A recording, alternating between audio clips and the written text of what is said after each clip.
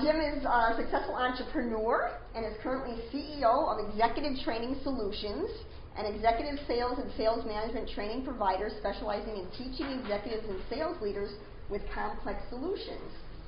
Jim is also founder and CEO of First Wave Sales and Marketing, a sales and marketing firm that provides senior-level sales assistance. Previously, Jim was Senior VP of Sales and Marketing for the leading provider of e-marketing and e-commerce solutions to the grocery industry. So, as anybody knows, e-commerce is the way to go these days. So, hopefully you will give some insight into that also. Sure, tried to sell it 15 years ago. Couldn't touch it. I bet. So, where are my words? I'm Director of Sales for a technology firm, also providing leading-edge technology solutions. After leading the national and private brand sales efforts for a major division of Sara Lee, with key account responsibilities for Walmart, Food Lion, and Pathmark, he served as Director of Sales for Electronic Services of News American Marketing, specializing in loyalty marketing and store value systems. Jim holds a BBA in marketing and an MBA in management and a second Master's of Science in Business Computer Information Systems from Baruch, okay. Baruch College in New York City. It's a well-known college, not. He's also a mentor for UMass's Entrepreneur Initiative and a mentor and board member of the Valley Venture Mentors. So Jim is going to be talking about why entrepreneurs fail in the sales role and what to do about it. So Jim, welcome. Thank you. First of all, let me apologize for that really long bio. I want to give it our shorter version in about a minute. Just going to read it. So, well, listen, what we're going to do tonight is just want to go through some of the issues that we all have in sales. I am a serial entrepreneur. Once I got away from the big corporate stuff, I really have much more fun being an entrepreneur. So I love being in and around entrepreneurs, a lot of energy and all that. So what I'd like to ask you guys to do is don't make me stand up here and preach all night. Let me participate, ask questions, tell me your issues, things like that, so we can talk about them. Because everybody has different issues in sales and things like that. And I'd like to address specifically yours. My role is to really be the facilitator and kind of get the discussion going, talk about some of the issues that I bet you we all have. And that's one commonality I have. I've been teaching sales for quite a while after being a salesperson. And what I found out is that just about everybody has the same, subset of some common issues. So, like you guys, ladies and guys, and pardon me, I say guys all the time, no offense, ladies. But basically, to just feel free to shout out some stuff, participate. If you hear anything that's BS, call BS. I often give books away when people call me on stuff that doesn't sound real, if I can't prove it. So participate. So we still good for like an hour starting now, or okay. Just want to. Okay, good deal. If you guys start nodding off, I'll speed it up a little bit. But so anyway, we're going to do it for an hour, and the objective tonight is really talk about some issues you guys have. So you can tell me. What I like to do is go through and talk about the buyers' process they use for evaluating things, the sellers, and whether it's a new idea, something to executives in a company, getting people to invest in you, or out there actually selling it to the market. It's kind of the same process. So show kind of those two systems side by side, and then propose an alternative. And I do run a training company, but I promise not to try to sell you any training or anything like that, so you don't have to worry about that. You can relax and just hopefully enjoy yourselves. Fair enough? By the way, this is the participation part. I love it when people go, fair enough. Thank you. You guys are alive. Thank you. So let's get it started. So, let's see. So, why are you guys here as far as sales issues? Like, what kind of issues would you actually have? Anybody ever, I'll get it started. Anybody ever have thinking overs when they talk to people? I know some of you guys are different stages of sales, and some are already actively selling, some are just starting. What kind of issues do you have that you would like to solve? Well, the issue I'm having right now is I'm about to start approaching retailers with my product. Yep. And I don't know what's going to be a fair price for it. Like, what do I sell it to them for? Okay. Because I would imagine, let's say I get a large order from a major retailer for like 100,000 pieces, and then I get an order from a mom and pop like 100 pieces. I'm thinking the manufacturer. Bracket pricing. Yeah. Okay. It's like how you can come up with that number. Excellent. Great. Thank you. What else? That's the only problem. We'll be out of here in 5 minutes. Everybody's going, really? Sure, I'll think of another one before 5 minutes. of venture capital money Yep. to make the product. Okay. So my solutions and things are more on the what sales issues you have. So if you turn that into a sales issue, how to convince a venture capitalist to invest in you, maybe value proposition, things like that. Purchase order venture capital. Help me with that. What's that? A couple companies approached us from New York town that said. You're going to blame New York on me? It's going to be a long night. They make like venture capital loans on purchase orders. Right. A bona fide purchase order, they'll give you what you're looking for to manufacture, okay. what you're looking to do for a percentage. Usually. Okay, help me. I need you to help me convert this to a sales issue. A sales issue. Yeah. If you can't make it, you can't sell it. That's so, the whole thing. So basically, this is. If you have orders, right, and you're looking for short term, and you do not want to use your house as equity, right, and so short term financing issues. Short term financing, but not my area of expertise. Cannot help you. Sorry, I mean that's the truth. Yes, sir. And I don't know if this will help, but if I get a purchase order, I think I'm taking that purchase order to a bank first of all. And see what I can get from them. Yeah, and great point. I can give you some suggestions. Just not my area of expertise, so I'd probably screw it all up for you. What I'm looking for is, hey, I knocked on the door, we gave a presentation, they said something. Other than all that. How do you sell into a? I'm sorry. Go ahead. How do you sell into a certain sector of the market that's pretty close to everybody? Okay, there you go. That I can help you with. Getting to the correct decision makers, those type things. Right. Okay. Finding key decision makers.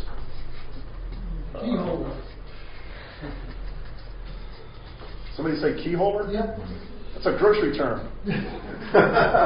Thank you. Who else? No. What else? I got a problem that I brought to the basic gas company. I right. have a device that's going to save lives, should be mandated.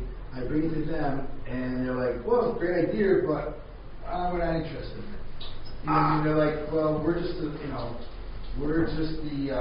sell the gas. We don't really, right. We're just when you fill the gas station up, you can't sue the gas supplier. In other words, they're telling me this scenarios. You're just a gas supplier. So when it comes to safety devices, this one's going to make your product much safer, and they just didn't do anything about it. So fair to say this, and tell me if I'm wrong. Yeah. But basically convincing people of your value proposition. Yeah. Because in that case, hey, it's not my problem, not my job, man. That kind of stuff. Yeah, so fair. I go to a big corporation, meet the president of the ADP, meet the president of Bay State Gas. I'm like, what do you mean? This is, okay. You push the first phone number to your company, says push 1 for carbon monoxide pushing, push 2 for gas explosion. I mean, this system shuts it off. You go to OSHA. Yeah, I've been to OSHA, but it just seems like they're not really doing anything. I'm going to the fire department next. Somebody gave some ideas. That's why I come here, to be around people with good ideas. So fair to say, thank you, by the way. So fair to say, if I said, tell you what I'll do. Let's flip a coin 100 times. Every time I win, you pay me $1. Every time you win, you pay me $2. I'm going to do that all day long, right? Right. So if I was able to demonstrate value, somebody's going to be listening. By the way, I don't have my spell check board with me tonight, so if I spell stuff wrong, you can't read it, just forgive me. So, fair enough? What else? Anybody ever get think it overs in the sales process? I'm working on a mass market social networking personal library website. Okay. And hold on, let me adjust that. Mass market social media. What was the other? Personal library, personal archive, social networking website. Wow. Okay, cool. Yeah, go ahead. Really cool. I'm sorry, I just needed to digest that. Yeah. So I'm going to have to sell the website. It's completely unknown. Right. And I'm going to have to sell the website to the general public. Right. So that's going to be my first big sales challenge.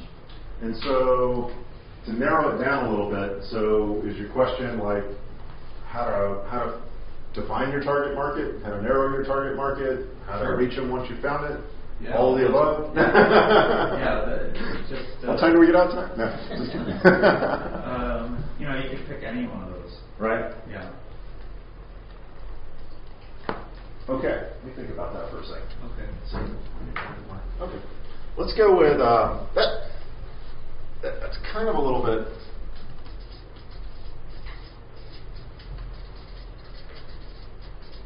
Target market kind of issues.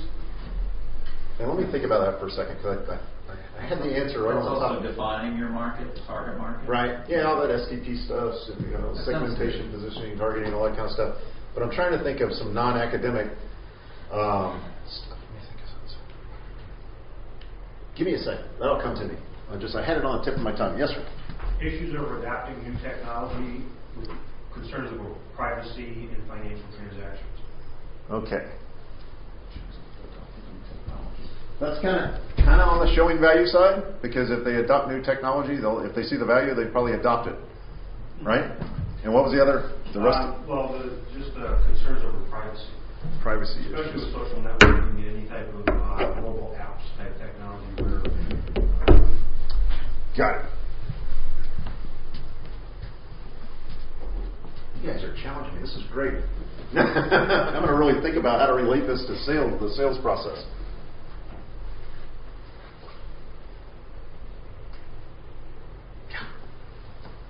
So, privacy issues.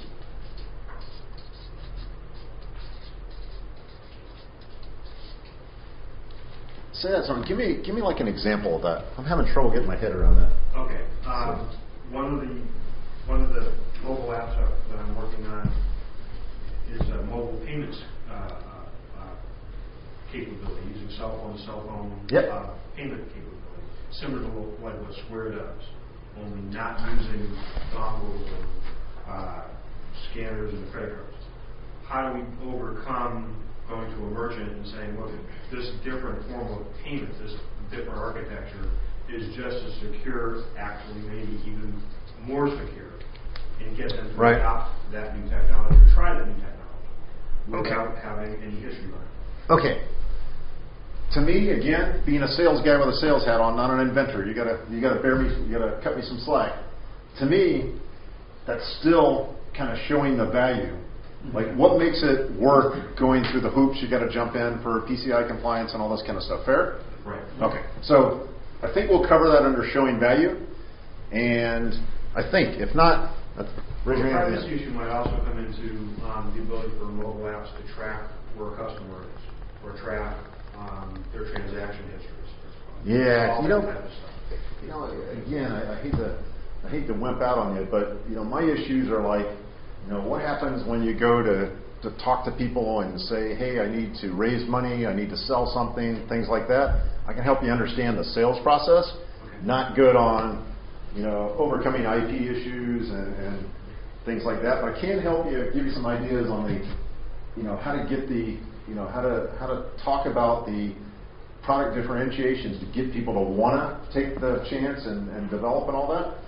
So, did you? Cold calls. There's one I can handle. Thank you. She rescued me. That 20 I gave you earlier is paying off, right? Cold calls. Anybody ever weigh like 2,000 pounds and you go to pick it up and it's like, don't really want to do that? Sound familiar? So can you give us an example? Without giving names or anything?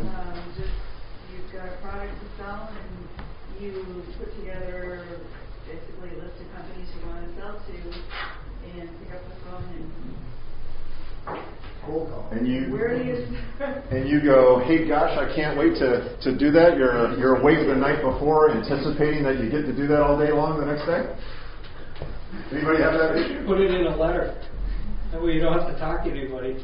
There you go. When I talked to you on the way in here, it was that I have a logo and a business name. I had it like a trademark on it. Right. And it's so I was looking to just market that. And I got the idea from back in the 80s. Hey, and I'm sorry. What's the sales issue?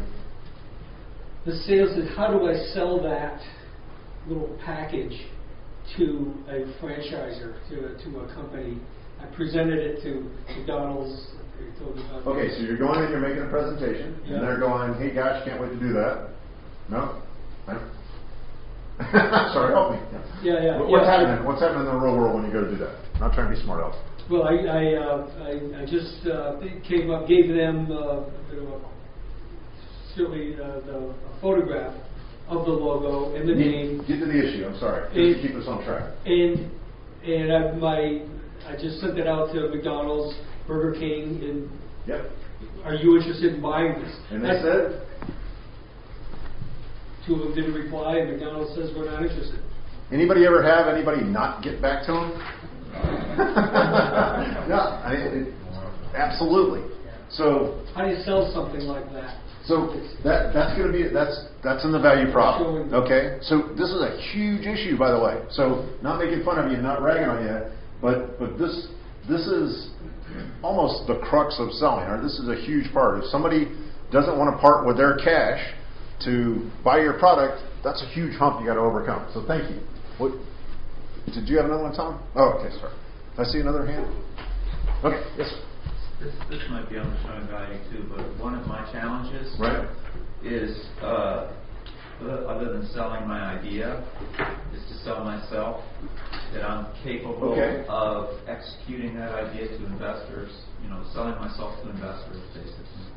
So demonstrating my capabilities, competency, capabilities, those kind of stuff. Oops. Oh, there goes the spell check. Capabilities, or whatever. Right?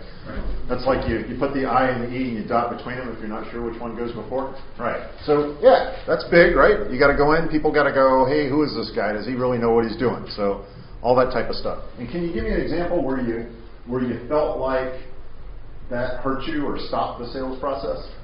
Something you could share, and if you don't, you can't. It's okay. Getting nervous during presentations, let's say. You got to be the only person that's ever got nervous in presentations. Let me rephrase that. Not providing the correct material to the people I'm presenting to. Okay. Not providing the correct, let's say, appearance. Material and then appearances. Confidence. Confidence. They pull a fast one. What's that? They pull a fast one. I was going for a 2-people meeting. Right. I had 4 pieces of paper, and I tried to make as much copies and just winged it, and it was embarrassing. Okay. The sales were trying to convince them, and it was 50 people there instead of 5.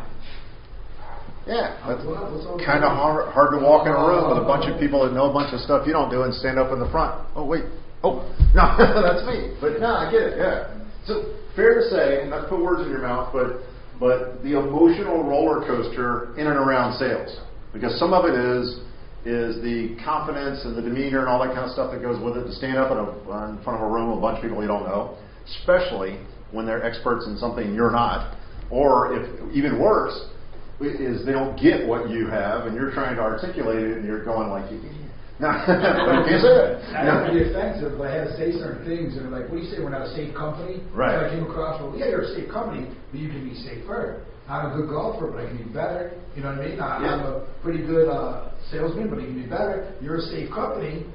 They took offense to what I was trying to approach to them, And I was trying to backpedal, saying, well, I don't mean to offend you, but, every time I call your company, it says, you ask how you're going to get killed. So I had to be stern with them, yet get the point across without being offensive. It was a sales technique that I learned in a second. So keeping the buyer okay when you tell the truth and do what's got to be done. Fair? Yeah, that's fair. Excellent. Did I wrap that up with you? I'm sorry. I felt like I cut somebody off when I went. I think so. We're good? Okay. This is huge, by the way, and it's sure. Well, I just wanted to say, I hope you'll go into that presentation confident how to build that. Absolutely. So you can rely on yourself. Emotions. I want to talk about the emotional roller coaster in sales, because that's huge. By the way, so all I really do is stand up here and ask questions for an hour, and I say thanks, good luck, and get out of here. So now I want you guys to hold me accountable to some of this stuff, the sales-related stuff. This is where we usually take the stick on it and put it on the wall. So I'm just lay it here. You're going to have to trust me. Anything else? Make or break? Have it? Need to have it on there? Let me think of the common stuff I always hear. What do you do after a meeting? Follow-up. Follow-up, yep, you're right. Closing the deal. Closing the deal. There you go. There's a sales issue I can help you with. Closing the deal. What about preparation? Closing the deal. Prep.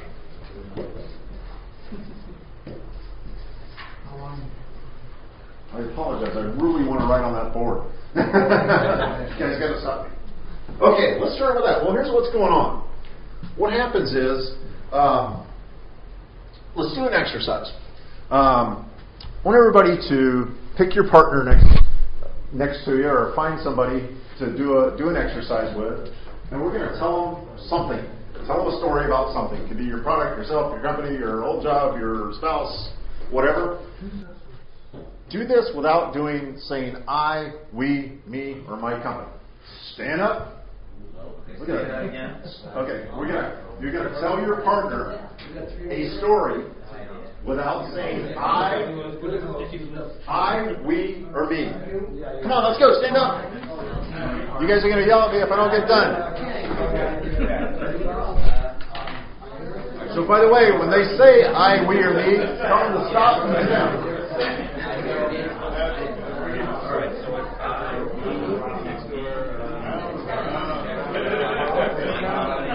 30 seconds left.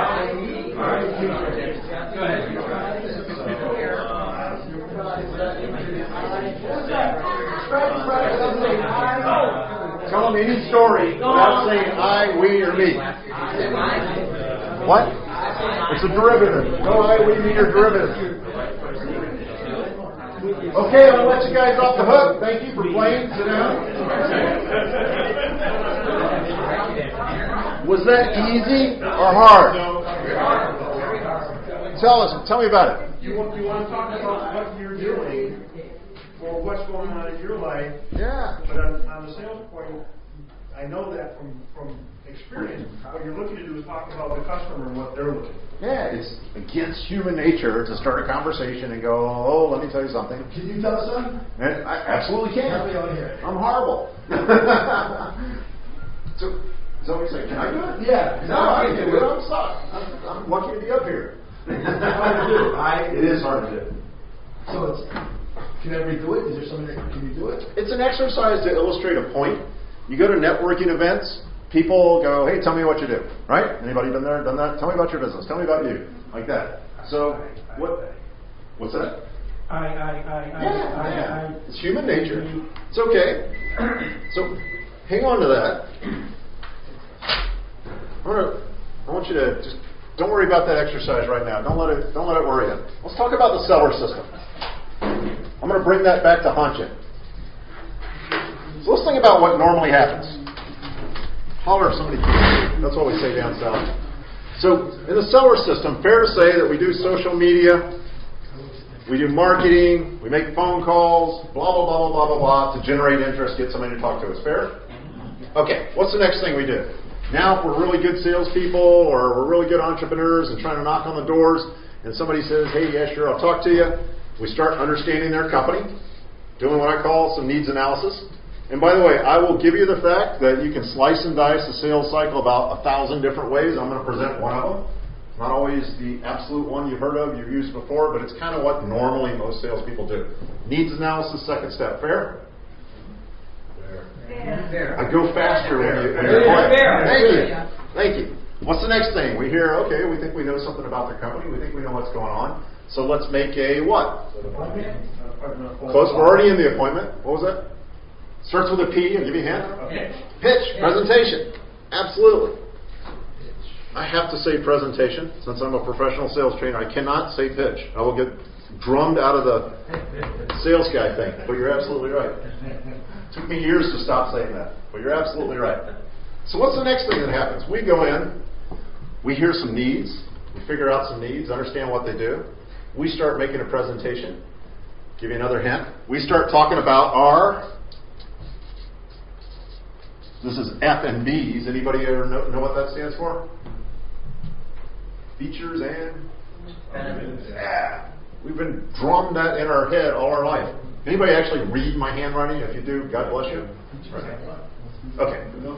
One thing, Sam, with the presentation, don't you want to essentially or you figure it needs that person, don't you want to essentially say, well, it would be nice to have something that has this capability because it does meet that need of yours. In other words, is that part of your presentation? Or your presentation? Let me just go back to run right to my product. So what I'm doing is trying to illustrate what's typical. You know, what most entrepreneurs do, what most salespeople do. Okay. And so what they normally do is find out some stuff. You know, most of us are been around long enough, been beat up enough. We know to start asking questions and learn what's really going on in the company. Then we do a presentation. We show up and throw up. I mean, we talk about our features and benefits. Do you have a question? Or just going? No, just okay. Sorry, I thought I saw something. So what's the next thing? By the way, one of the things I always hear, I didn't hear from you guys, is unpaid consulting. Anybody go in and tell them everything about your category, you slice and dice it, tell them all the numbers, this is up this much, and hey, you got this many people and all that stuff, and they write you a big check? No? Me either, right? So what you got to do, that's where a lot of unpaid consulting comes from. I'm sorry, tell me if I need to move out of your way. So then, what happens when you make presentations? You go to the pitch. Some of you guys have already been pitched. Some of you haven't, did it through paper and stuff like that, so you didn't hear back. But typically when you go and present, you guys know your categories and your areas better than anybody. So you hear great stuff. I have not yet heard somebody go, Jim, your presentation just sucked. Right? I always hear, wow, all that stuff. I mean, back when I was a sales guy, before I was a trainer, it was always like, wow, you know your category, because I put these charts and graphs and all this kind of stuff up, right? So you always hear good feedback. Fair? I mean, you guys know your category. I bet you know more stuff. And we do this exercise, I don't have time tonight, but we do this exercise typically and go around and count years of experience, relevant years of experience. So not necessarily what you're doing now, but how many you've got to get where you're at. And it comes up to, this morning we had like 8 people, and it was like 250, something like that, years of experience. I mean, there's a lot of experience that you bring to the table. So they get a lot of free consulting. Sounds really good. So you're a smart entrepreneur. You know you need the check. You know you need somebody to buy into. You know you need your product rolled out. So you ABC, or you're always be, what's that word? Starts with a C? That was a double hint. Try for the close. Right? Can't sell, can't get the check, can't get somebody to invest in you unless you try to close. And so, statistically, I don't know about in entrepreneurship and inventors, but statistically, for all the salespeople I trained, before I trained them, it was about 10%. Because we know what to do when we close the deal, right? Take the contract, take the money, whatever, and you get moving. So the fact that this doesn't happen often enough is the issue. What happens when they don't say, great, let's buy, I'm ready to rock and roll? They say stuff like, hey, let me think it over, great presentation, thanks for coming in, let me run it up, I'm going to run it by the board, I'm going to talk to somebody, give me a call back next week, all these kind of things. We hear all this stuff. And so what are these things, actually? Sometimes they just say, well, I don't think it's right for us, can't really see. What's that? Obstacles, objections. Yeah, follow-up comes next, by the way, or soon. So what do? We're smart people. We got all those, hey, but you should do that, Mr. Gas Company. You should be doing this because you want to save. So we handle objections. And this sounds like this. Anybody ever heard of the Ben Franklin close, the puppy dog close, the alternative of choice? All clever sales techniques, ways to overcome objections. Ben Franklin close is kind of a really logical thing, fits with my mind. It's like you draw a big T. On the left side are the pros, the right side are cons, the good salesperson, good entrepreneur, list all the reasons why, and then you shut up and you ask the buyer, so what do you think you shouldn't buy? Why don't you think you should invest in them? And they'll go list a couple of things, and you go, look, I win 13-2. Fair? And then what happens? They go, oh, but wait. My 2 outweighs your 13 because blah, blah, blah, blah, blah, and give you objections. So it's almost like tennis. They give you an objection, you overcome it, they give you another one, all this. Pretty soon, you're kind of tired. Right? Then what happens? They give you some warm fuzzy like, hey, why don't you shoot me some information? Why don't you send me a proposal? Why don't you follow up with an email? Why don't you check back with me next week? Blah, blah, blah, blah, blah. 100 more like that. Fair? Then, what happens? My favorite part of the sales process. Oh, by the way, before you called on them, their phone worked, right? their email worked. Because they were in the middle of the meeting while you flew 150,000 miles at your own cost, spent 2 days in a cheap hotel because you needed to be there, and then they're texting during the meeting. So their text works. No, that never happens to anybody but me, I'm sure. They go into what I call the chase mode. I like to call this the witness protection program. Someday I'm going to retire, go to Montana, I'm going to find all these guys out there. They're all going to owe me a beer. Is that follow-up? That is. That's follow-up. That's follow-up. Yeah, and I call it chase because, follow-up is like, hey, call me tomorrow, we'll hook up, we'll grab some coffee. Great, do it. Boom. You actually mean to do that. Chase is like what really happens in the world.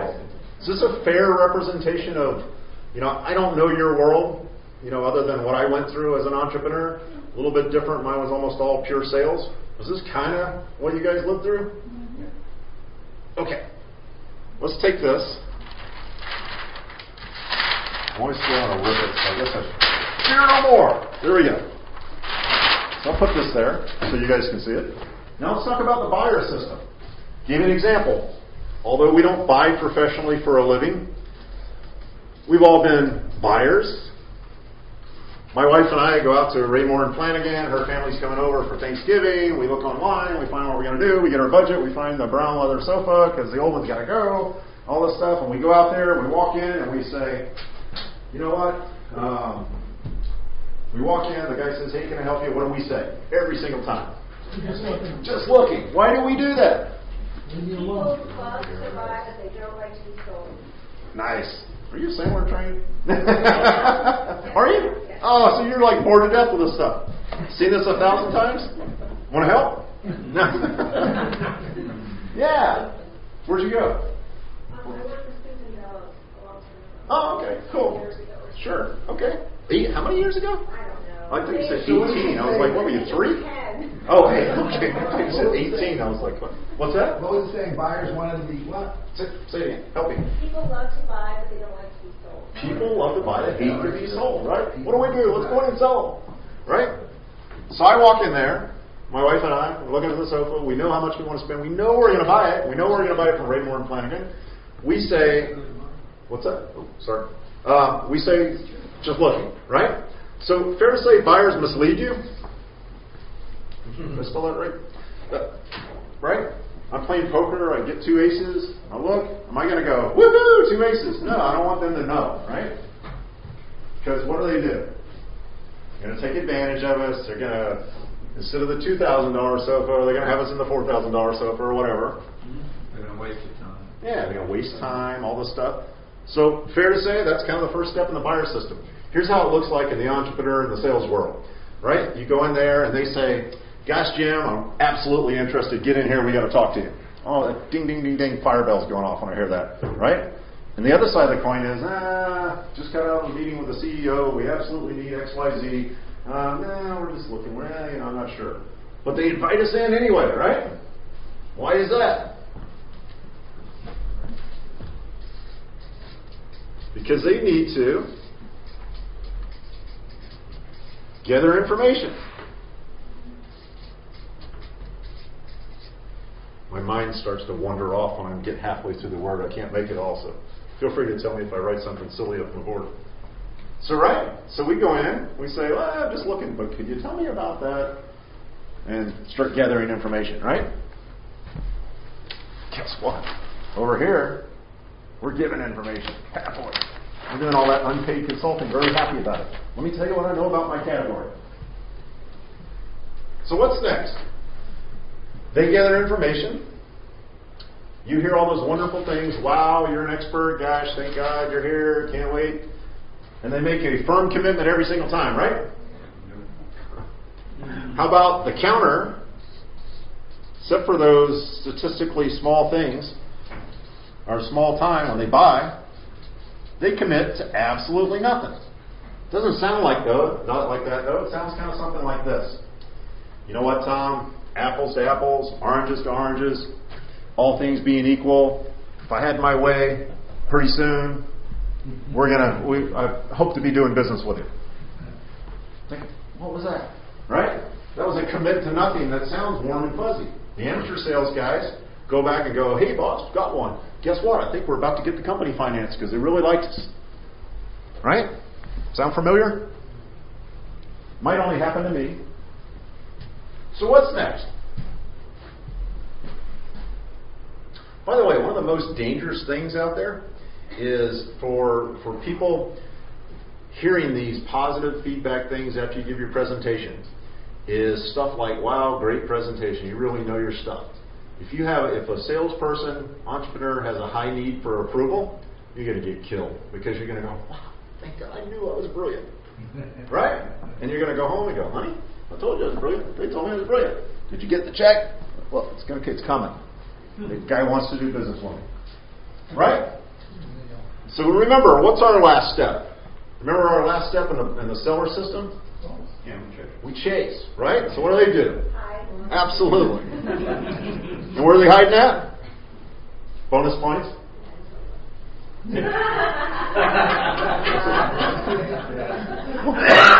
Come on, you can't have fun without me.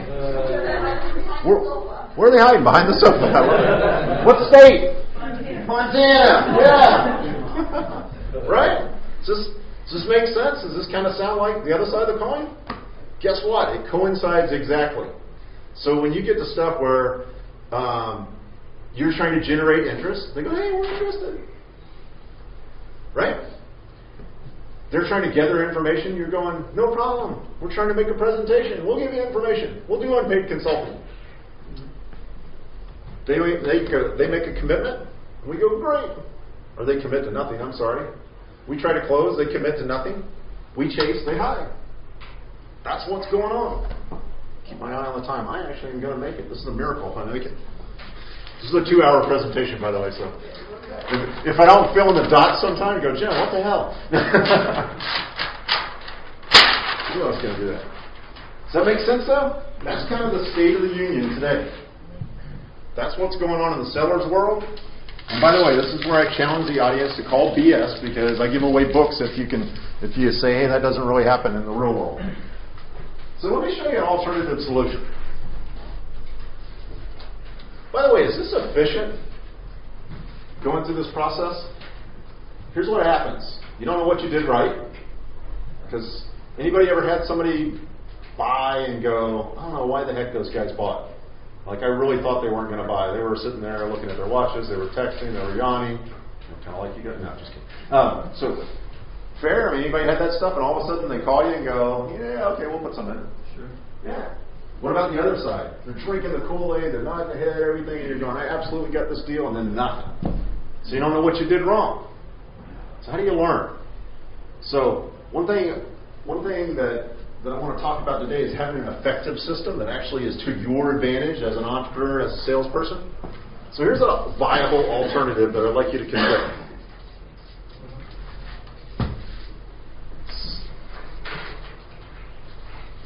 So what's the first step? By the way, anybody remember that game? You guys are probably too young. But there's a game where you play it, one person on a team, they give the clue to the other person, and you have to guess the word. Does anybody remember that game? Clue? Nah. That's Mr. Colonel Mustard in the conservatory with a candlestick. What's that? Dictionary. Close. Password. Password. Thank you. You know I like you. Password. Remember that game? What would be some of the things that the general public says about salespeople? By the way, anybody grow up and their parents go, you know, I really hope you're going to be a doctor, a lawyer, a salesperson. Same thing. Sorry, I interchange entrepreneur with salespeople, but that's what you guys are. I hate to tell you this. Door-to-door salesman. What's that? Door-to-door salesman. Door-to-door salesman. Vacuum cleaner salesman. Encyclopedia. Amway. Anybody ever grow up hearing that? Hey, you should do that? I told my kids that yesterday. Great dad. Don't dig trenches, don't be a plumber. Sell something. Sell a car, sell real estate, sell something. So what are those terms that we would use to describe a salesperson to the general public, not us, we're professionals? Pushy. Absolutely. What else? Obnoxious. What's that? Dishonest. Good one-word clue, by the way. Scum. By the way, I've been in sales, whatever, how many ever years, I don't even remember the bio. Long time. What's that? 29 years. 29 years, sales and marketing. But I've probably been purely selling for the last 17, 18 of that. And, purely on the other side of the desk selling to somebody, right? And I've met some of the finest people there are in the world. They're hardworking. They go to work early. They work in networking events at night. They're doing talks at night. Oh, that's me. But there's some really good salespeople out there. I honestly believe that. But what does the general public think? Snake oil salesman, polyester suit, greedy, shyster, blah, blah, blah, blah, blah, blah, all this crap, right? So now what happens? Remember the I, we, me exercise? And you guys are going, what the heck's Jim doing? Right? Here's what happens. You walk into the buyer's office. I love this part. You can hear a pin drop. Everybody, where the hell is he going with this? So, you walk into the buyer's office, and you start doing what most salespeople do. Let me tell you about our company. Let me tell you about our entrepreneur's experience. Let me tell you about the team we put together. Me, I, we, right? Then you put that with password, and people start filling in the blanks. They have these preconceived notions, tastes, all this stuff, tracks in their head. They think a certain way. What happens? There's barriers, roadblocks, and walls between you and the buyer. Make sense? There is between us when we go to Raymore and Flanagan. We're like, oh, right? That's why that stuff happens. Because we sound like, feel like, smell like, taste like, all the other crap, all the other senses, just like every other salesperson out there. It's a really cool thing I like to do. I don't want to take up my board, so I won't do it. I will do it. If you think about price, quality, and service as being ways to differentiate yourself. Everything you got, the bestest, the fastest, the cheapest, the blah, blah, blah, blah, blah, all the stuff rolls into these three areas. Some point of differentiation. So if you go down there and say, if you go in across the seat from a buyer, he's got his preconceived notions, and you say, hey, our company, our model, or whatever comes out as the highest quality in the industry. We've totally surpassed everything, blah, blah, blah, blah, blah. You the first guy to ever say that? No. What about service? Service 24/7, 365. Anybody ever heard that? It sounds just like all the other stuff. So to the buyer who hears that all day long, I was a buyer at the grocery chain when I got to headquarters, did it for a couple of years. I had about 10 presentations a week given to me every single week. So I heard buyers come in and talk about the fish on the wall. Hey, you a fisherman? All that crap that sounds exactly like I, we, me, and all that stuff. Have I heard that we're the greatest quality? We got the best service. We got 99.7 SLA. What's SLA? Service something. Service level agreement, right? Couldn't even remember my own acronym. Right? Everybody heard these kind of things in contracts and stuff? So what happens is, it all sounds the same, so the buyers block it out and said, I can't rely on that.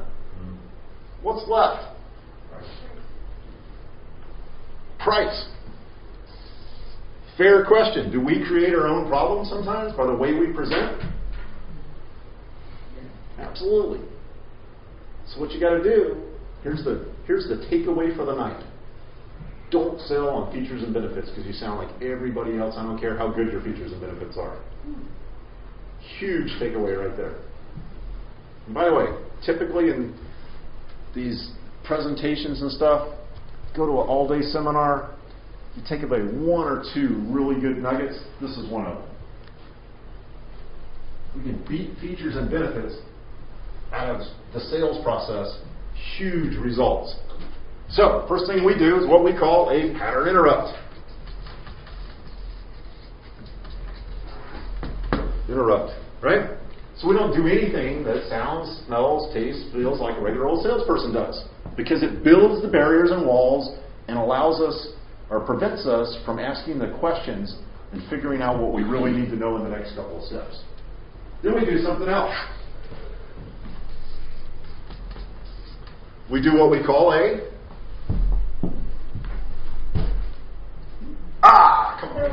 upfront contract. So what do I do when I walk in the room? After when I started speaking. I basically said, hey, here's my role, here's your role, here's the time, here's the objective, here's what I hope the outcome will be.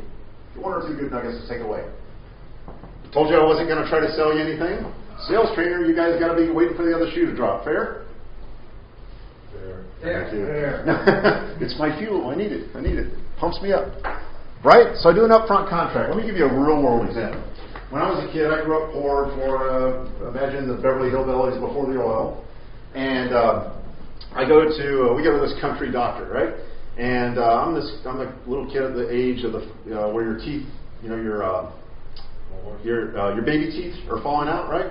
And so it's a natural thing. You're supposed to just pull it out with a string or whatever you used to do. I don't know what they do nowadays, but that's what we did in the old days. I'm 50 this year, so it could have been barbaric. But anyway, I don't have kids. So anyway, I go into this country doctor that our parents bring it to. He goes, "Oh, Jim's got a loose tooth."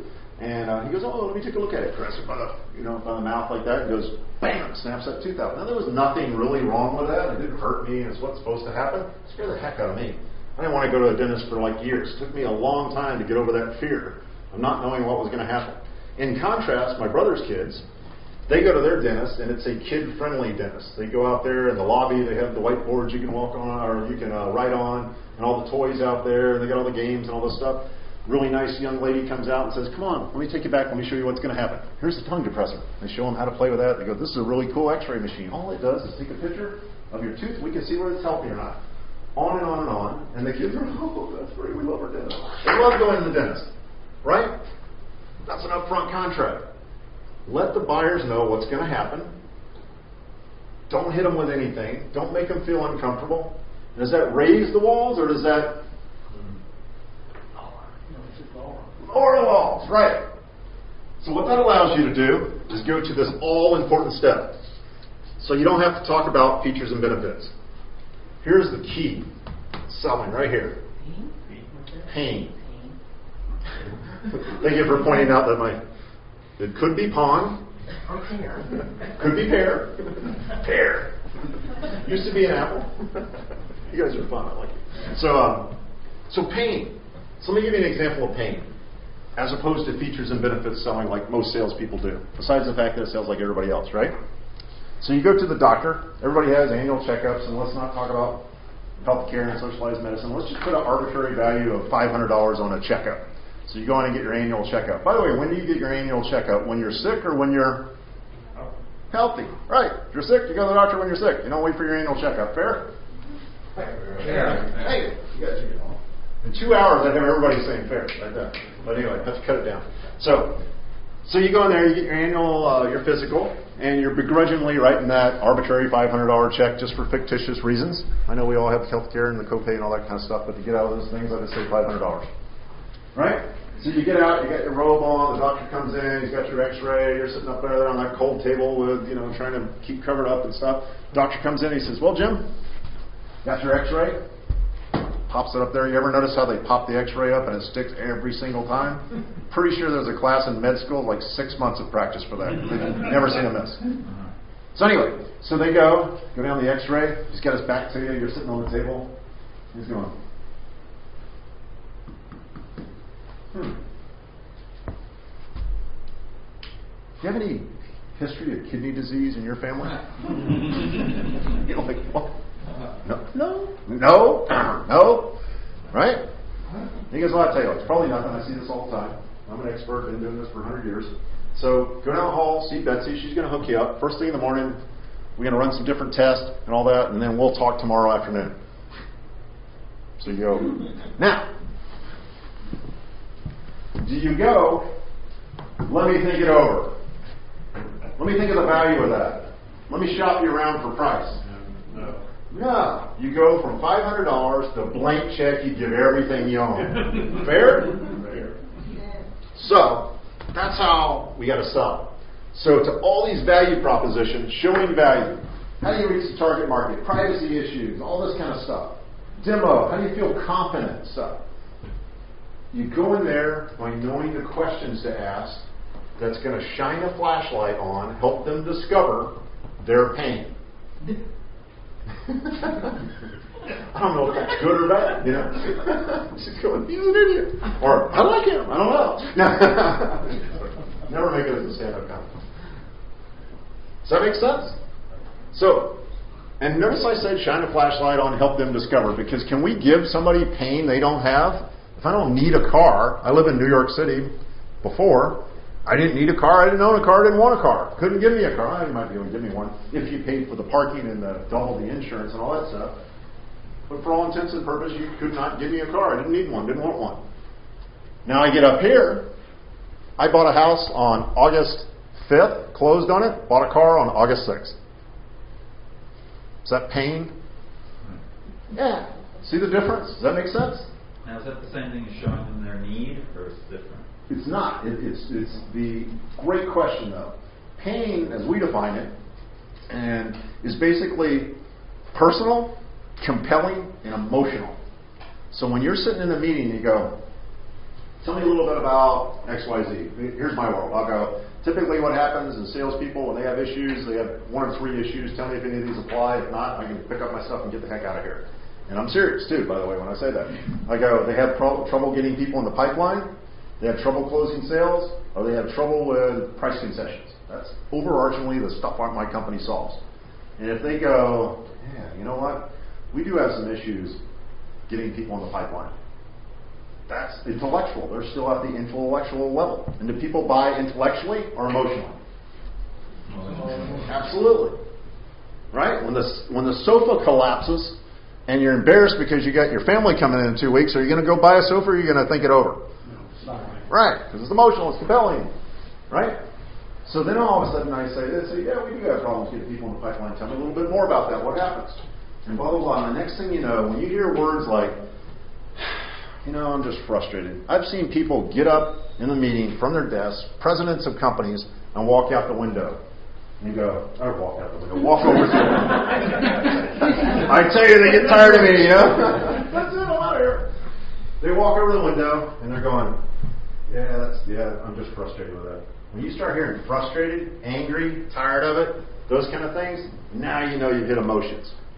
So what we do is we train people how to ask questions. And by the way, remember I said don't bring your can of whoop butt into there? I have to clean it up. It's a family show, right? So don't bring that in there and show your expertise, features and benefits and all that stuff. So the way you show that, your expertise in the category, the way you get them to hitch their wagon onto your star is by the quality of questions that you ask. And they might sound like this. Don't suppose you guys are concerned with the issues of gas explosions and things like that. Nope, we're not. You know what? Pack up your notebook, get up and go. You've got a lucky gift. You got a no at day 1 instead of a no at day 89, because they were going to say no anyway. If they go, well, yeah, what do you mean? I just read some statistics that a lot of companies, have XYZ happen and blah, blah, blah. I don't suppose that, that's something you're concerned with. Well, yeah, it is. You keep going deeper and deeper and deeper, and you relate that pain to something that's real in their world, and all of a sudden the flashlight goes off and they go, holy cow, we got to do this. And then they don't start asking about how much. When can we get delivery? Can you do it tomorrow instead of yesterday? Whatever. All those kind of crazy things that happen.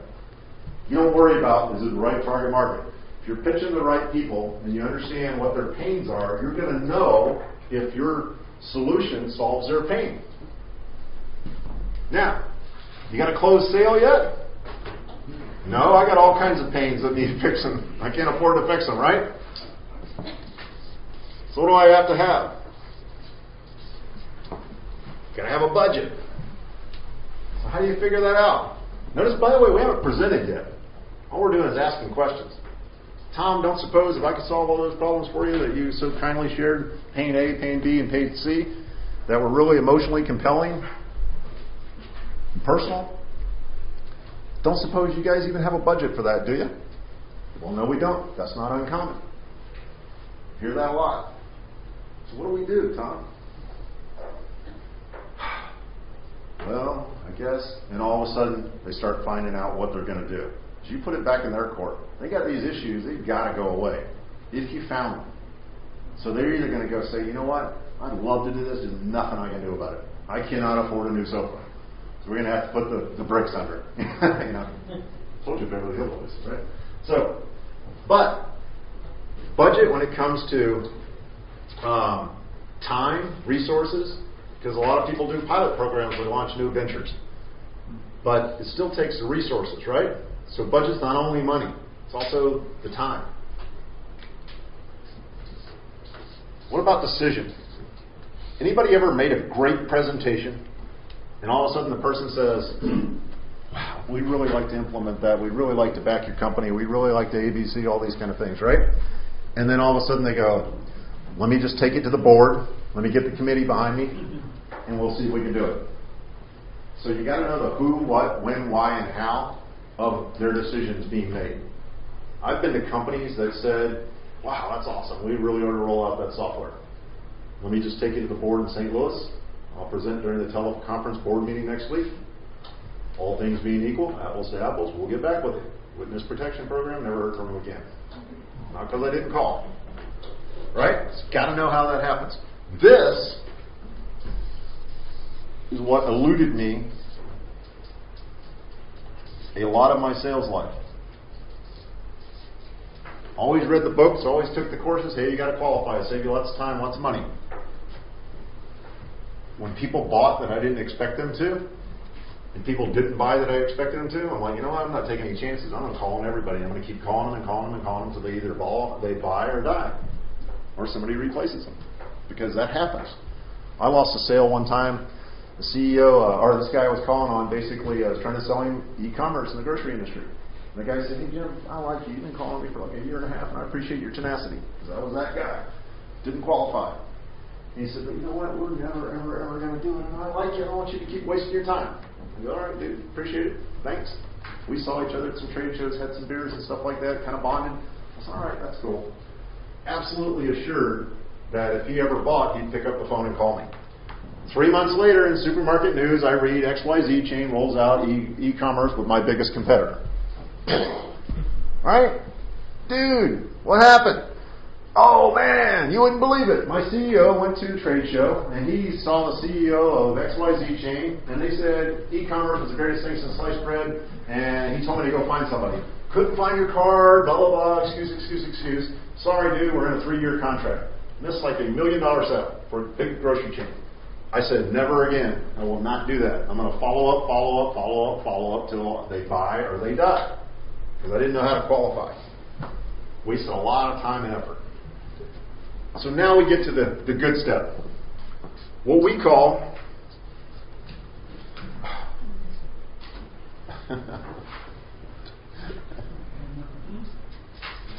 crap. I can't spell. I'm going to call it the fulfillment step. It's like something about squatting down, my brain won't let me spell. We get to what we call the fulfillment step. You guys probably know it as the presentation step. Here's why it's the fulfillment step. Because if I go, hey, through my questions, I figure out that they discovered that they have pain A, pain B, and pain C, my presentation no longer is the 167-page PowerPoint slide. In fact, if you notice, when I present, I only use a PowerPoint slide. I talk about, what's your issues? Can't solve your issues, you don't want to hear from me. So I go, Pam, our solution, you told me that pain A, pain B, and pain C were pretty big issues to you. Our price ranges are in the ranges of blah, blah, blah, and you were the final decision maker. You don't need any help. You can write a check today if you wanted to. Fair? Right. Yep. Okay. Right. So let's do the presentation. Let me show you which of these 3 are the biggest ones you want to solve. Is it A, is it B, or C? A. A. Thank you. So, okay, so you present A. Go, okay, here's how our solution solves A. You present. Say, all right, let me stop for a second. On a scale of 1 to 10, how happy are you, satisfied with you that we can solve A for you? She's going to go, we're something. She's going to say 5, 6, 7, 8, 9, or 0. And whatever she says, I'm going to go, let's say a 7. Great. What do you need to hear? I got 167 pages of PowerPoint I can pull out and show you everything. I don't want to do that to you. What are you missing? What do you need to see? It's going to go, oh, well, if it's got the blah, blah, blah in it, we're good to go. Great. As a matter of fact, let me go to page 164, show it to her. Here's what we do. Are you good? Yep, I'm good. I'm at a 9. Do you need to be at a 10 to buy? No, 9's fine. Great. Let's go to pain B. And you present only your solutions to the pains that they actually expressed, said they had the budget for, and said they were ready to make a decision about. When you get done, you go to the final step of our selling system, which is called the post-sale. Post-sale, here's what doesn't happen in sales. When I all of a sudden go and take a sale away from a competitor, I don't send them a congratulatory letter and say, hey, Bob. Or I'm sorry, they don't send me one. Jim, great job. You took that business away from us. Good job. what they do is they get the CEO on the plane, and they get in the buyer's office and say, Pam, please talk to us. We've been doing business with you for 20 years. You owe it. Let us at least talk to you. Okay, come on in. They come in, they go, Pam, we really value your business. Whatever we got to do to keep it, we'll do it. Need to put a person on site, need a lower price, no problem, we'll do it. So what you got to do, when you get that sale closed, you got to take one more step and say, you know what? What are you going to do when your competitor comes in, or your current supplier, or your CEO says blah, blah, blah? Douglas, what's going to happen? I'm worried. I don't want to throw you under the bus.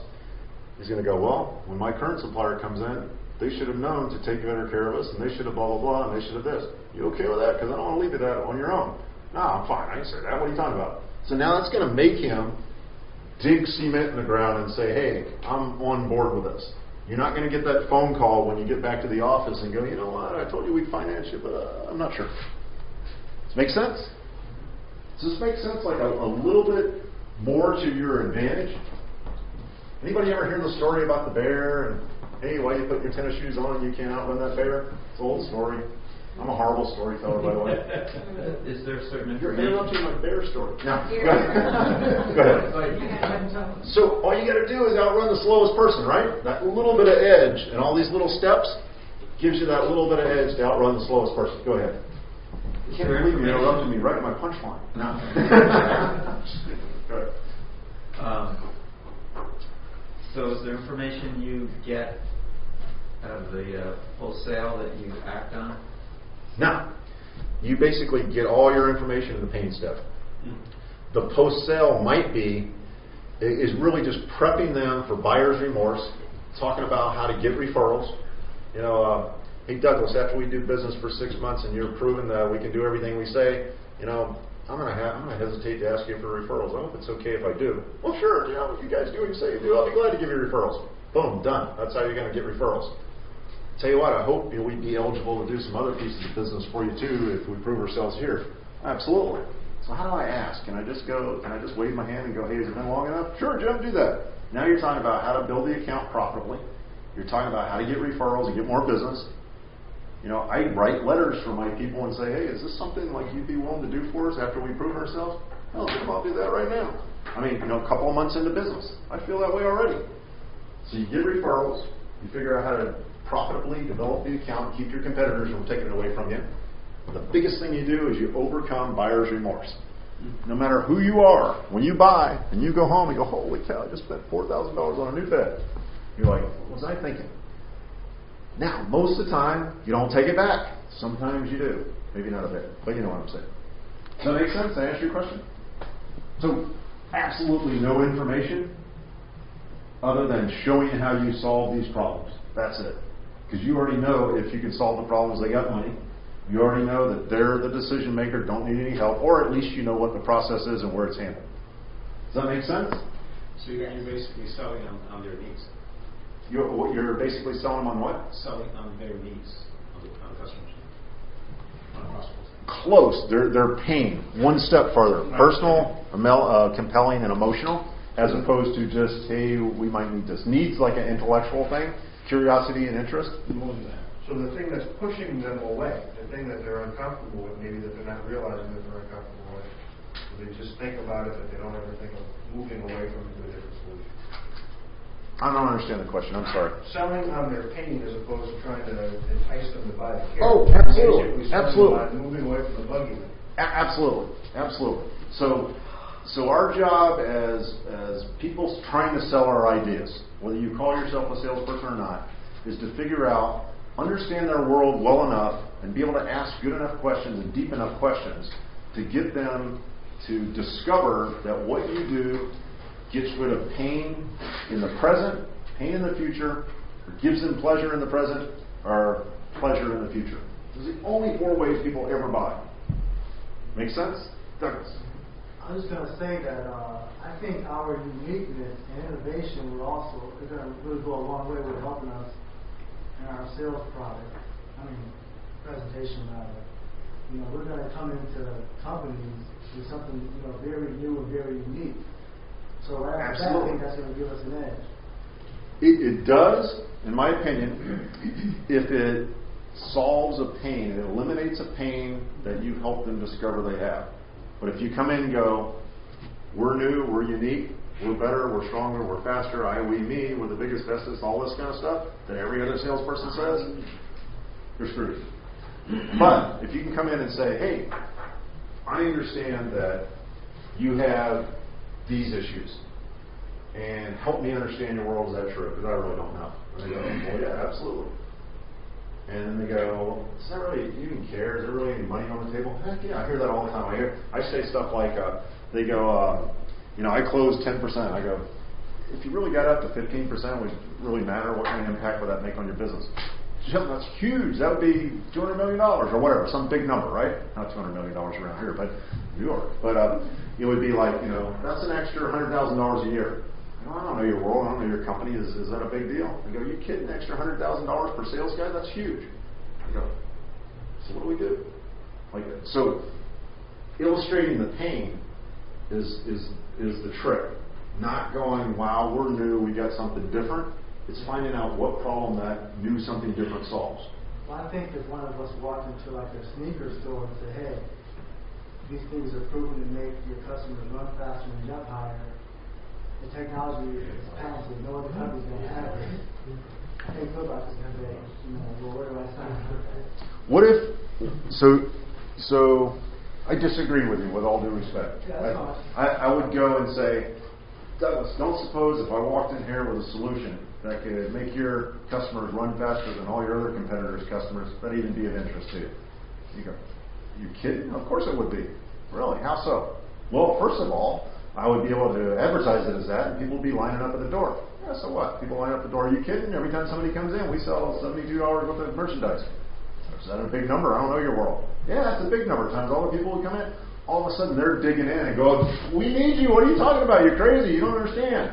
Like that. See the difference? I know I threw that at you really fast, but don't suppose something like this would be of value to you. And they go, well, yeah, it would be. I didn't tell them it'd be of value. They told me. People believe what they say and don't believe what you say as a salesperson. Does that make sense? It's a subtle difference. Suggestive. Just asking. So hold on, I just want to make sure. Well, no, not to me. Like I said, I just think when new stuff hits the market, people kind of look at it and be like, you know what? That's new. I don't have it. I mean, one example, when I was a kid, I had to stay home from school when I was sick. I used to wrap up in a blanket. Right. My favorite blue blanket. And actually, I put a hole in my blanket, so sometimes my hand would go through the blanket by accident. Right. I actually pull it back by making the hole bigger. Right. And there's nothing wrong with it. I mean, I'm sure everyone has a blanket they can wrap up with. Now, when this Snuggie thing comes out, it's so new and unique. All these years we've been wrapping up in a blanket, we've been just fine. Right. But now Snuggie comes out and it has sleeves on it. So here's all I'm saying: is it's a age-old fallacy that we've all heard 1,000 times before. Build a better mousetrap, and the world will be beat past your door. Right? All I'm saying is, for an advantage to you, all you need is a slight advantage. Is let them come to the conclusion. Don't tell them the conclusion. If you do that, it's all of a sudden their idea. They're going to dig in and go, we got to have this stuff. That's all I'm saying. I mean, don't get me wrong. I'm not trying to discredit anything. No. I'm just saying, in our You're bigger world, than me. You got the floor. No. I'm just kidding. I mean, in our world, it's kind of different than, say... In your world being what? I mean, all of us being inventors. Right. It's one thing if this whole row of us are trying to sell paper to Staples or Office Max. Right. Paper's kind of paper. But it's kind of different, if we all come up with this unique idea that no one else has. You know what I mean? Well, let me use. I do understand, and at the end of the day, it's giving you information. If you disagree, God bless you, no hard feelings. But Chris's example, Chris can go in there with one of two ways. He can go in. Everybody knows what you do. All right, I take it. Mostly. Okay, so he's got basically a mold on the end of the syringe that basically makes it idiot-proof to give yourself diabetes shots. So if Chris goes in there and says, "Hey, this is the greatest thing since sliced bread, you got to have it," That's one way of doing it. My hypothesis to you guys is you go in there and say, hey, don't suppose you ever have issues with people being able to inject themselves, do you? Well, yeah, that happens all the time. Can you tell me a little bit more about that? Well, what happens is blah, blah, blah, blah, blah. They're just digging their heels in going, gosh, this is a real big problem, I got to solve it, versus Chris going in and saying, Douglas, this is a real big problem, and I know your world, you got to solve it. It's just a subtle difference that makes a huge difference over time. That's all I'm saying. I think what I'm really trying to say is that, I mean, we can use this information, but give some, I just want everyone to give some credit to your own innovation and uniqueness. Absolutely. Bring that along with you, along with this information. Sure, absolutely. I'm not saying... Count on that also, that your product is unique, it's new, it's innovative. Has anybody ever heard another inventor saying, my product's new, my product's unique, my product's whatever the other third thing you said? All I'm saying is that stuff sounds like everybody else says, and by nature, 100% of all the stuff is not new, unique, and it got to have stuff. So what you guys would be advantageous to you is if you differentiate yourself from all the other people saying the exact same thing who don't actually have something better. Because what happens is buyers go, I hear this all day long. Everybody can't have reinvented bread. So to get yourself, to actually get them to listen and differentiate yourself and not look, smell, taste, and feel like every other person that's knocking on their door out there, let them come to the conclusion. Don't tell them how great you are. That's all I'm saying. It's to your advantage. Yes, ma'am. Hi, I'm J.D. I'm a member of the Marriage Resource Network. My question, and maybe you're too young to remember this, but there was at one point Pet Rocks. And I'm not too young. all over the world. For, sure. 10 easy bucks or $9.99 or whatever. Absolutely. And I'm going like, okay. Tell me all about it. Tell me all about what? Why it's sold? I'm looking at, did somebody just walk into somebody's office and say that? Or, I've been trying to figure this out for a while. Because all of a sudden they hit the market. So there must have been like 12 truckloads stashed someplace. Right. So that everybody's little gift shop could hit the market at the right time with the right package and the right price and know somebody that just absolutely has stock a huge inventory of these things so they can sell them. And I'm like, so somebody must have, because I know there was a lot of word and all because that's how I heard about it. Right. Oh yeah, you gotta have a Pet Rock. Plus on the little box, it had all the advantages. You don't have to walk it, you don't have to see it, And so the question is what? The question is, how does all this happen? Because everything hits the market at once. Whether it's the latest reflux, antacid, whatever it is that they're trying to sell somebody now. But all of a sudden somebody's got, and they got to have this reflux medicine, ask your doctor, which is going to kill you because one of the side effects is cardiac arrest. And I'm like, I tend to read the fine print. So again, I'm sorry. The question is what? I know, it's awful. So why do us stupid Americans buy dumb stuff? Yeah, that's I can't help you there. What else? Who knows? What else? By the way, I'm done. Thank you very much. Happy to answer questions. Going on, and I just haven't ever figured out the advance of it. Yeah, who knows? We buy all kinds of stupid stuff. Yes, sir. Yeah. So I'm trying to sell my company to investors. Right. And tell me if I'm on the right track. So they're just dying to give money to a company that they can make money from. Absolutely. Okay? That's what they're all about. Don't suppose you guys are looking to invest in companies where you can get more than an 8.2, whatever the industry average is, return. Right. Yeah, of course we are. Right. So, and they have fears about the companies they invest in. Right. And they have lists of fears. So am I on the right track in maybe looking or addressing their fears in my presentation? Absolutely. Fear is the number one reason why people buy. And by the way, I'll answer questions as long as you guys have them, but I'm done with my presentation just so I don't take up too much time. But yeah, fear is the absolute way. So what you got to do, and we go through this process of kind of taking the feature, figuring what the benefit of that feature is, figuring out what the pain is caused by not using that benefit, and turning it into a question. Okay. So that's kind of a step-by-step process. Don't have near enough time to help you walk through that. But what we do is we turn it into something like this. Don't suppose you had too many meetings last week in a sales world, right? Don't suppose you, salesperson, had too many meetings last month. No, not at all. Don't suppose it'd be beneficial to your world to have more meetings. Well, of course it would. So tell me about that. How are you going? What would that mean to you? What's going on? So all of a sudden I get them to say, gosh, I need to figure out how to get more in front of more prospective buyers. So what would that mean to you? Well, I did 20 meetings last month. If I could do 30, I closed X amount of percent, came out to $10,000, that would make me an extra $5,000. So if you did that every month, that's an extra $60,000? Absolutely. I don't know, is that a big number? All of a sudden I let them tell me how much what I can help them do would really mean to them. And I don't do it for them. I don't say, hey, if you come take Sandler training, I can get you 5 more meetings a month, and that'll turn into $60,000 worth a year in just that one area of your life. I don't do that. I ask questions and say, what issues are you having? What does that affect on it? By the way, what would that extra $60,000 in one area mean to you personally? Well, geez, that might mean that I could put an extra $10,000 away towards my kid's school. I don't know, is that a big deal? Are you kidding? I love my kids. I really want to, blah, blah, blah. That's kind of the process. Does that make sense? So it is helping understand what their fears are, but don't go and tell them, hey, most people in your situation have these fears. Don't know if you do or not. It's more of saying, hey, can you help me understand what kind of issues you guys are at? What are you really looking for when you go to invest in a company? Well, first of all, it's going to be this, blah, blah, blah. And then you're going to start naming it out for you.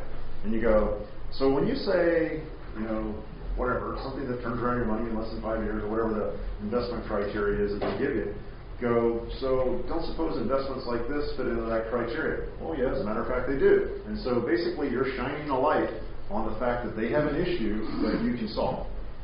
I would also stick to showing what pain you overcome for the customer as part of your value proposition to why they should invest. Because they're going, you're kind of doing two pains. One is the end user customer, and one is their pain as the investor.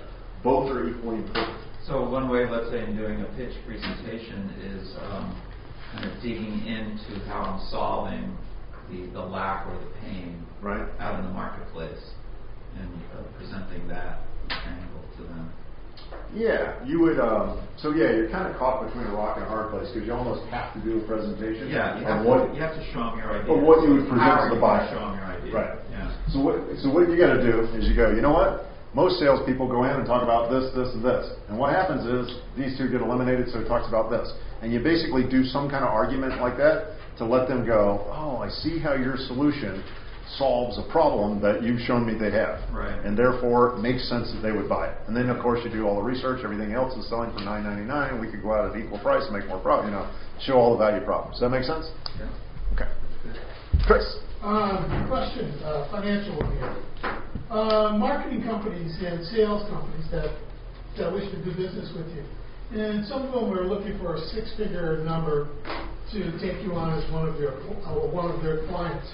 Is there any kind of contract performance points they have to reach in order to justify these large numbers for selling the product? Is there any guarantee? Another question, is there a black book on who's a good marketing company, sales company, who's a bad? Everybody here is in one phase or another in the inventing phase, either patent pending, patents, or developing it. And we're all bombarded with invent companies that want to take $5-10 grand out of your pocket before they do anything for you. And most of them are not very. They want to get paid before they work. Sure, absolutely. So I can't imagine that. So, as an experienced salesman, is there a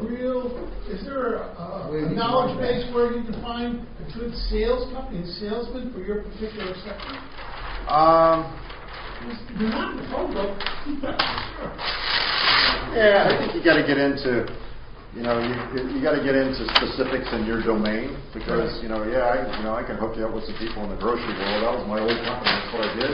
But I'll tell you what, the second somebody said to me, guarantee and stuff like that, and say, you know what, here's what I can control. I'm a sales guy. I can control what happens in the sales process. And I will do that, and I will guarantee it. If we put it on something I can control, like getting you in front of qualified buyers, I can control that. I can present your value proposition in the way that you teach me to present it, and you can vet me on that and make sure I got it.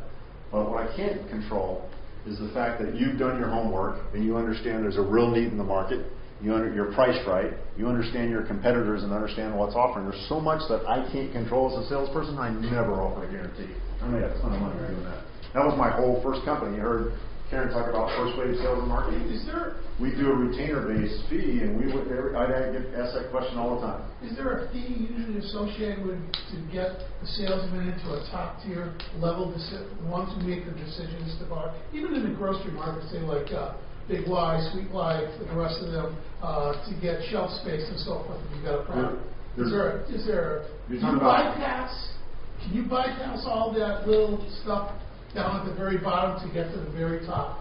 There's all kinds of companies out there. There's people that will take it on straight retainer. There's people that will stick you in their briefcase as one of 27 other things that they're selling. There's guys that will that you've got to hire. You got to pay them a chunk of change to be on your staff and benefits and all that. And there's somebody all the way in the middle.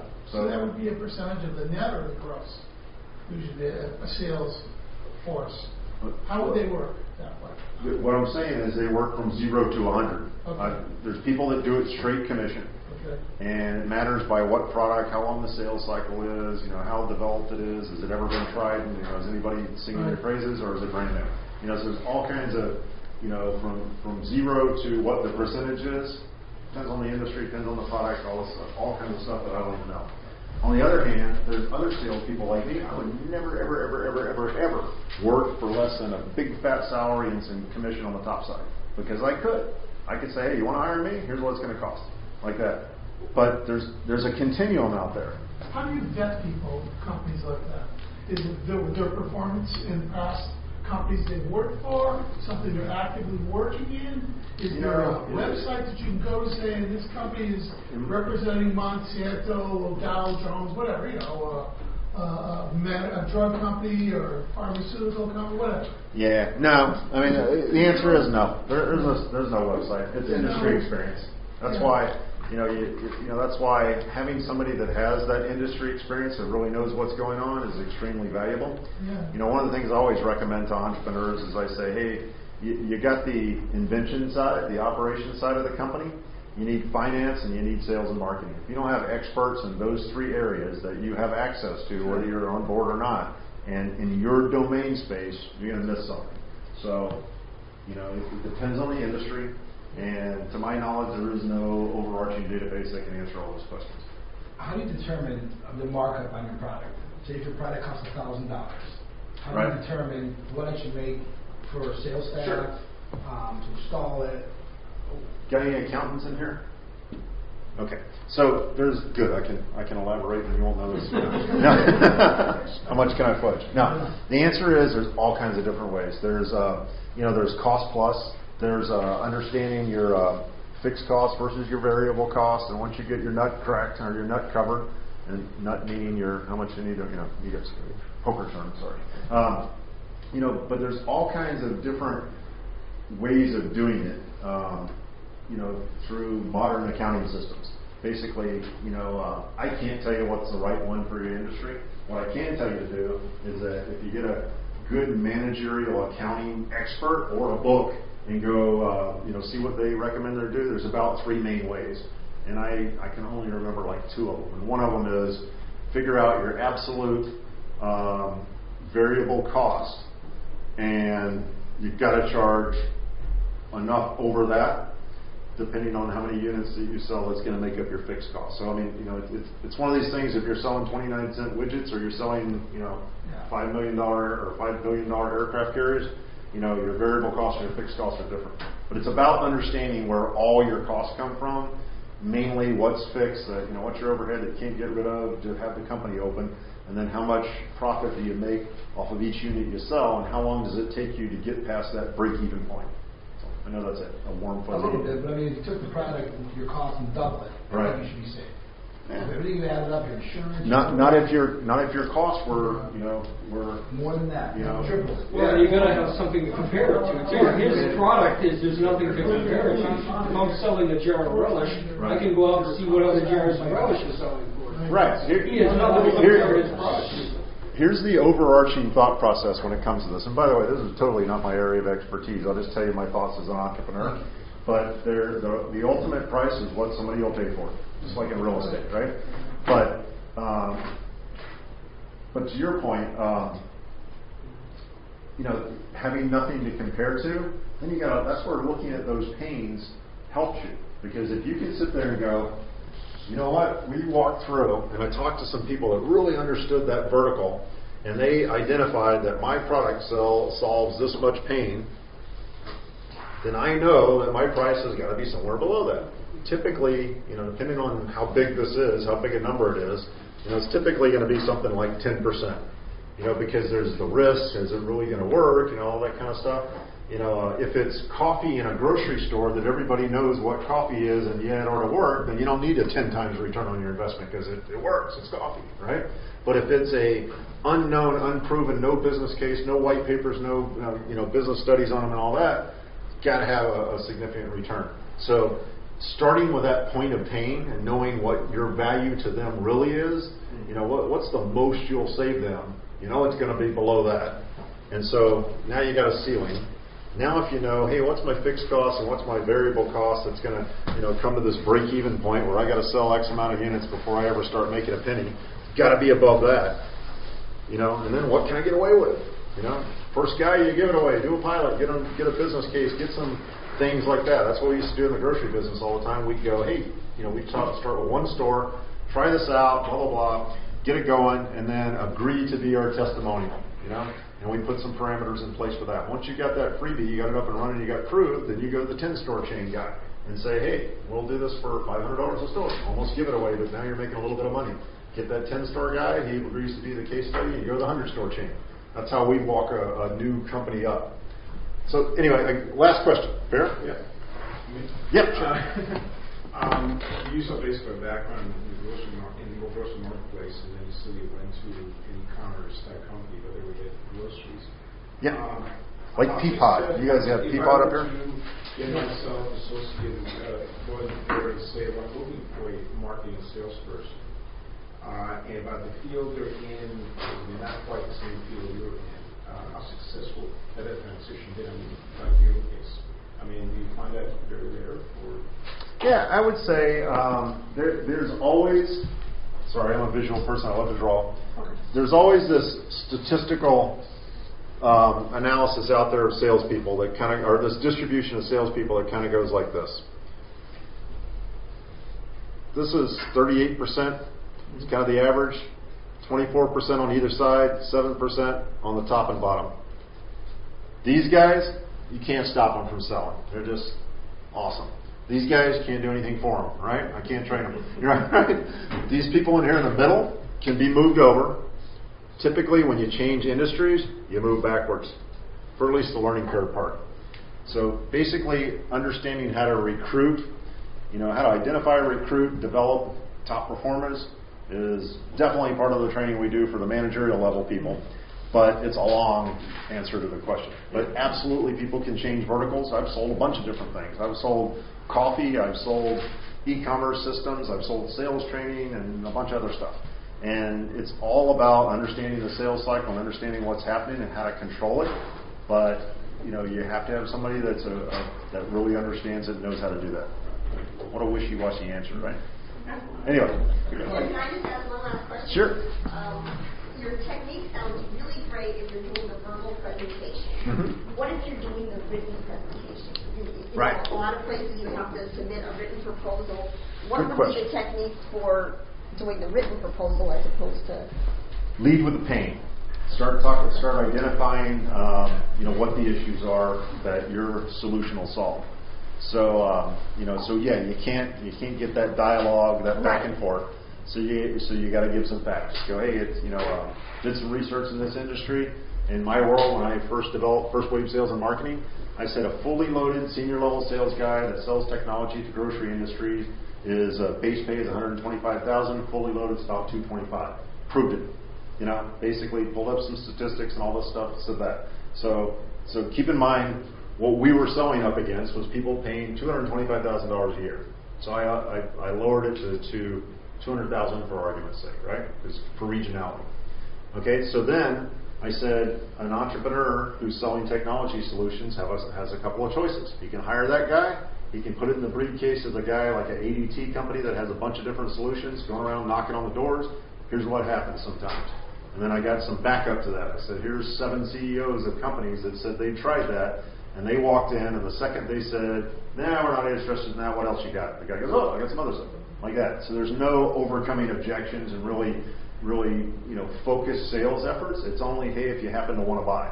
So I laid out all those arguments of the guy that did it on straight commission. Just when he got lucky, he'd make a big paycheck, but he wasn't really focused on your sales. I lay it out on the top end. I said, our solution is exactly in the middle. We charge $10,000 a month up front. Whether we sold or not, we get paid.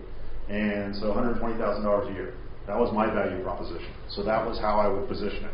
Here's the problems in the industry. Here's what's really going on. Here's our solution and how it helps. A focused sales effort by seasoned veterans with 30 years in the business and all the contacts and understanding the infrastructure, blah, blah, blah, blah, blah, half the price.